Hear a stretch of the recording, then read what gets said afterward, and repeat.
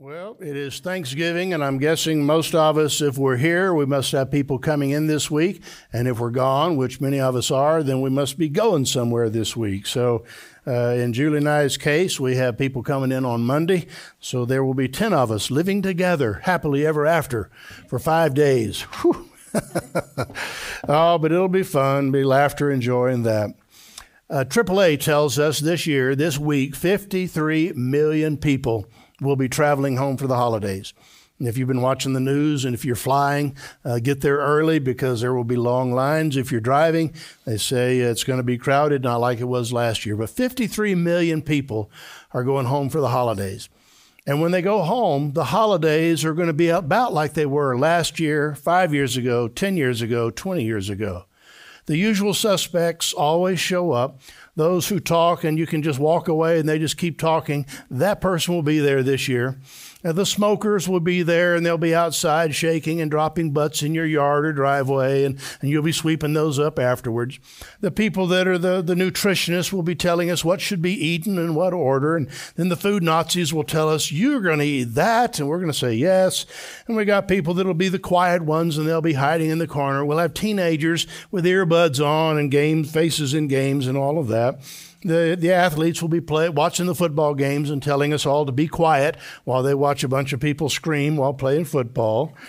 The exes will be there with their new boyfriends or girlfriends or new husbands and wives, and they might even bring in their sets of parents. So the potential for having 8 grandparents at your Thanksgiving dinner is a very real thing today. There'll be people that have big things to say and do and all that. There'll be those that are really weird, and you always tell people stay away from Uncle Joe or Aunt Sally if something happens, That's a reality in life. And then there's always somebody that has the big announcement. But these days, brace yourself because we have no idea what the big announcement could possibly be these days. So when it happens, brace yourself and remember Robert said, and you just go, oh, wow, we're happy for you. Maybe you really are. Maybe you're just saying it. But just be calm. That's always there. There's going to be the people that want to go out and throw the football or play basketball or that. And if you're out of shape, just don't do it. There's more heart attacks on Thanksgiving Day than any other day of the year because we all want to go out and be stars. You're going to go to your dysfunctional family and think, oh, man, I got the worst family out there. Everybody else is like the Hallmark movies. No, the Hallmark movies are bogus. Nobody's just happy and nice and sweet and all of that. Most families have their issues. Jesus went home. Remember last week talked about his rejection, and there was a big nationwide holiday, and Jesus went home to his brothers. And if you recall, his brothers said, why don't you go to Judea where they're trying to kill you? And they weren't laughing about it. They were dead serious. We don't want you here. You're messing our life up. Why don't you go over there? Jesus' family was a kaleidoscope of life. I love kaleidoscopes. If I say kaleidoscope, how many of you know what I'm talking about? Raise your hand. Okay. It's these little gizmos. This is a small one. I got it in Austin from a guy, a craftsman. But kaleidoscopes are really cool because you look through them. There's all kinds of colors and cut glass there. And as you turn it in the light or different light, you get different views. But it's a really beautiful thing. I want you to think of your family as a kaleidoscope from this day on. I don't want you to think of them as dysfunctional. There's going to be people, the political activists are going to be there pushing their politics. The religious people will be pushing their religion. The atheists will be pushing that. I want you to go into your family this year at Thanksgiving, committed to viewing your family as a kaleidoscope, not trying to change them, not trying to fix them, not trying to make them this or that or stop this or that. Think about it. You've been doing that for 5, 10, 15, 20 years, and has it happened? Nah. And it's not going to happen this year. Thanksgiving ought to be a day where we, like Jesus, learn to look at our families as kaleidoscopes, not judging them, not condemning them. When his brothers said, why don't you go where they're trying to kill you? He just said, well, you guys can do whatever you want. The world doesn't criticize you. It criticizes me. But he didn't bash them. He didn't argue with them. He didn't fight them. Jesus' family had their issues. There was a time when they thought he was crazy. And his mother, Mary, the mother of God, knocked on the door and said he's lost his mind. Tell him, we need to take him away for a while. His hand-chosen 12 disciples, about as dysfunctional or kaleidoscope a group as you could get. There was a political zealots there. There were fishermen. There were some activists. There were some silent people. There were some self-righteous, and they all followed Jesus. And then his next group of friends, that crowd was interesting. They were ex-prostitutes, demon-possessed people, all people with issues and problems, lepers that had been healed. So his world was truly a kaleidoscope. Now, for those of you that love intelligence, kaleidoscope comes from 3 Greek words. Kalos, which means beautiful, eidos, which means form or shape, and scopio, which means to look at. I know you haven't said any Greek things this week, so repeat after me. Kalos. Kalos. Beautiful. Eidos. Form or shape. Scopio. To look at. Kaleidoscope is the observation of beautiful things. You look in this. When I got my first one when I was a little preschooler, and back then they didn't have phones and all of that, and I opened my present, and I didn't know what it was. It was just a long cardboard tube with a little thing that turned on it. My mom said, look through it. Of course, like an idiot, I looked through the wrong side. No, son, the other way. Oh, okay. Sorry. Oh, wow. I turned it. You turn it, and all those things are jumping around. And it wasn't like, toys or things like that. But I kept it because I just, for whatever reason, just love looking through it in the light and watching it change. Always have, still like them today. Think of your family as that kaleidoscope. There are all those little cuts and images. Each one of your family members is like one of the pieces of glass inside of a kaleidoscope. No two are the same. They come in all shapes and sizes and colors and philosophies and thoughts and life experiences. And at Thanksgiving, we all come together for this magical sociological experiment to see if we can survive the whole day without killing each other. And by the time nightfall, we did it. Nobody died. Nobody burned the house down. No fights in the backyard. It was a successful Christmas. You say, all right, how do I treat my family like a kaleidoscope? This I want you to write down. Colossians chapter 3, verses 12 through 15. When Jesus tells us how to live and how to act, he was God on earth. And what he lived, he's telling us through Colossians exactly how that looks. And when you go to your family this Thursday or Wednesday or whenever you get there, you just walk in and say, Lord, let me be a kaleidoscope today. See my family as beautiful objects brought together and help me to treat them the way you say. Here's what it says in verse 12, Colossians 3:12. Since God chose you to be the holy people he loves, you must clothe yourselves with tender-hearted mercy, kindness, humility, gentleness, and patience. Not once does he say, clothe yourselves with self-righteousness, judgmental attitude, critical spirit, and all the other things. He said, clothe yourselves with mercy, kindness, tenderheartedness, humility, gentleness, and patience, because I have chosen you. If you're saved, say, I'm saved. All right, this is the way we live. Verse 13, make allowance. Oh, I love this. This verse is so applicable to so many things. Make allowance for each other's faults. Repeat after me. Make allowance for each other's faults. That works wonderfully well in marriage, in raising kids, and being around friends or roommates or anything else. Make allowance for each other's faults and forgive anyone who offends you. Remember, the Lord forgave you, so you must forgive others. Don't know what they've done to you or what you're carrying in your baggage, but remember the Lord's Prayer, forgive me of my sins as I forgive those who sin against me. Verse 14, above all, clothe yourselves with love, which binds us all together in perfect harmony, and let the peace that comes from Christ rule in your hearts. For as members of one body, you are called to live in what? Called to live in peace. And above all, be what? Thankful, just like the Thanksgiving week. What God is telling you as you go to your people or your friends or your whatever it is, when you see your ex and you're picking up or dropping off kids or whatever that looks like, I want you to go to that awkward moment that you're really kind of dreading and walk into it this time saying, Lord, give me that peace that comes only from you.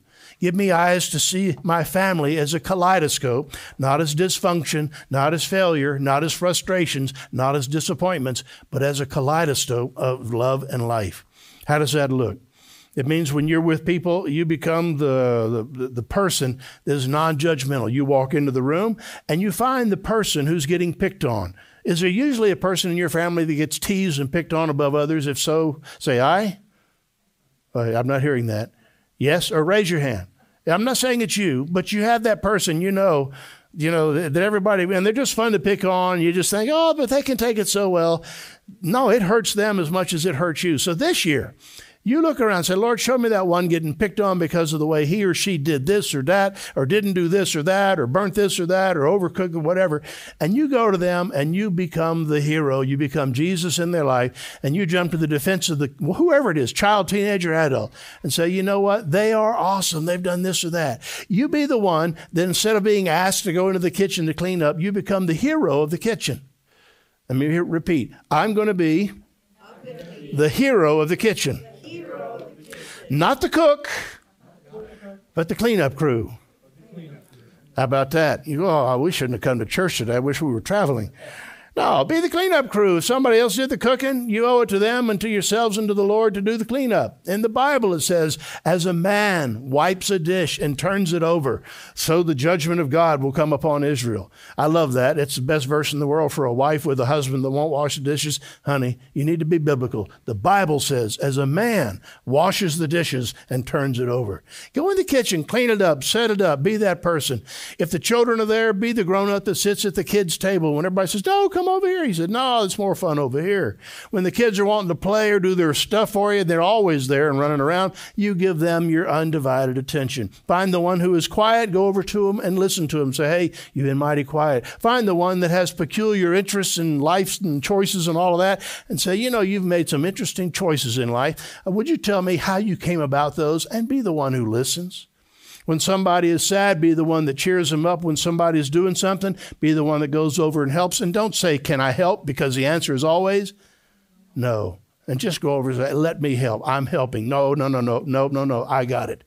That's what a Kaleidoscope family is. You don't look at it in darkness. You look at it in love. You look at it in Christ-likeness, and you realize there are such a variety of people in this house, in this family, in this life. Lord, I love them all. I love 1 Thessalonians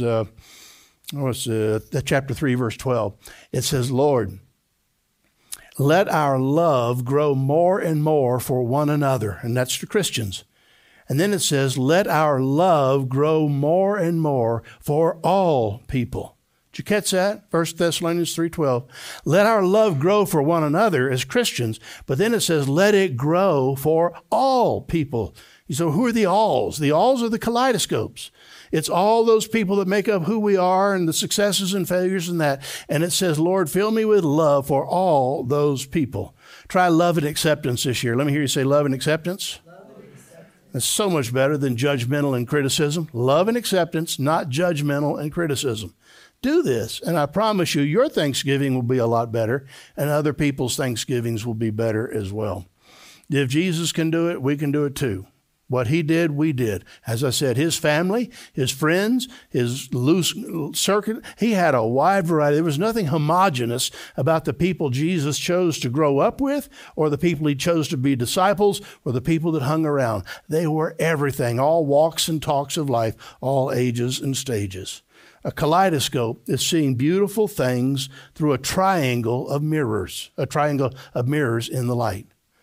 A kaleidoscope is seeing beautiful things through a triangle of mirrors in the light. Christianity is seeing beautiful people in the Trinity of God through the light of Jesus Christ. If you don't have Jesus, it's like looking at a kaleidoscope with your finger over it. You can't see a thing. It's black and it's dark.